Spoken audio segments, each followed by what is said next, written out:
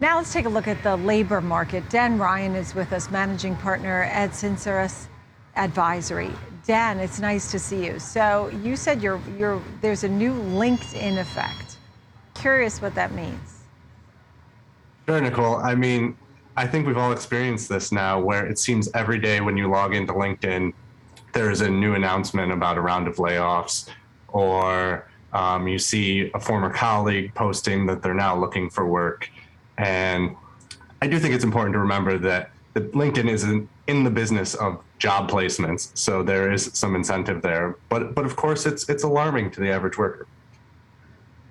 So what do you think is happening here? I mean, we've seen claims on the rise again. In fact, they've moved up now to the highest levels since mid-November.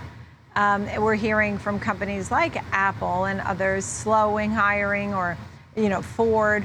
Now we're going to hear about layoffs. Tell me more.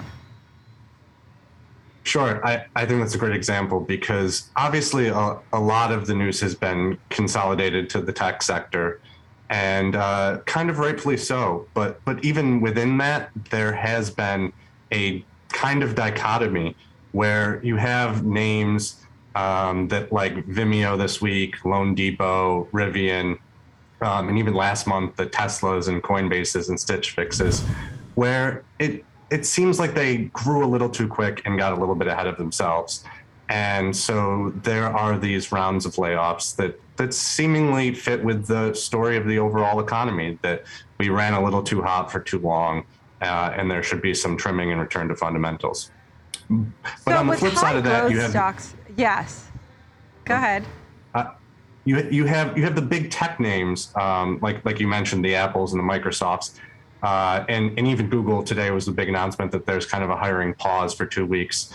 But that seems more the normal course of business, kind of these 1% layoffs that are just really restructuring.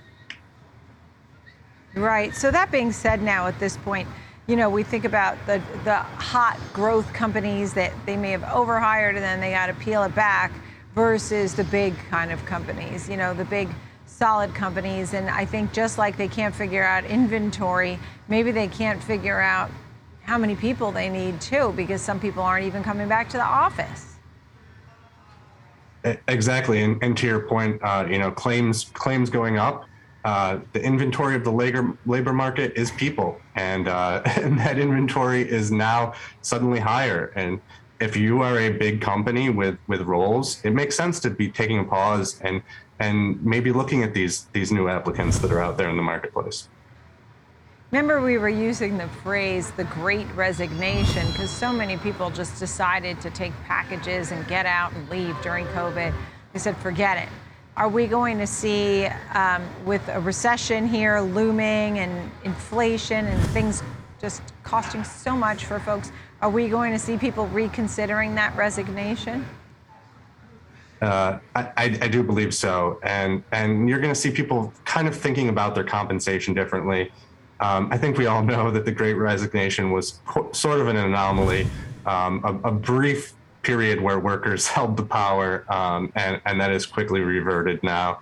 And people are just feeling a little bit more pessimistic. People that were really excited to take compensation in the form of equity this time last year, having experienced the last 6 months, are maybe looking more towards cash compensation. Well, that's the other thing. People really want a lot of perks now before they take a job. They still have, I guess, some power, though with inflation now and a tough recession here, possibly, I think it's going to transfer over to the employer that has more power, right? Absolutely, absolutely. And last year we saw tremendous wage growth for the first time in a long time. And maybe that's decelerating a little bit now, but it's impossible to say that wage growth didn't find its way through to the service sector and inflation there. So at this point now, when you talked about these examples of Rivian and Vimeo, what's our takeaway? Tesla, Coinbase, Stitch Fix?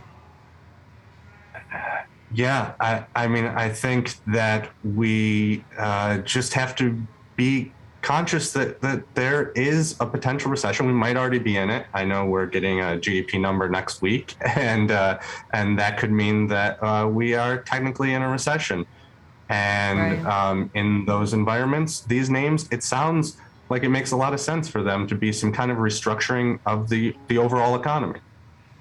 Dan, good to see you. Thank you. Dan Ryan, managing partner at Sinceris Advisory. Thank you.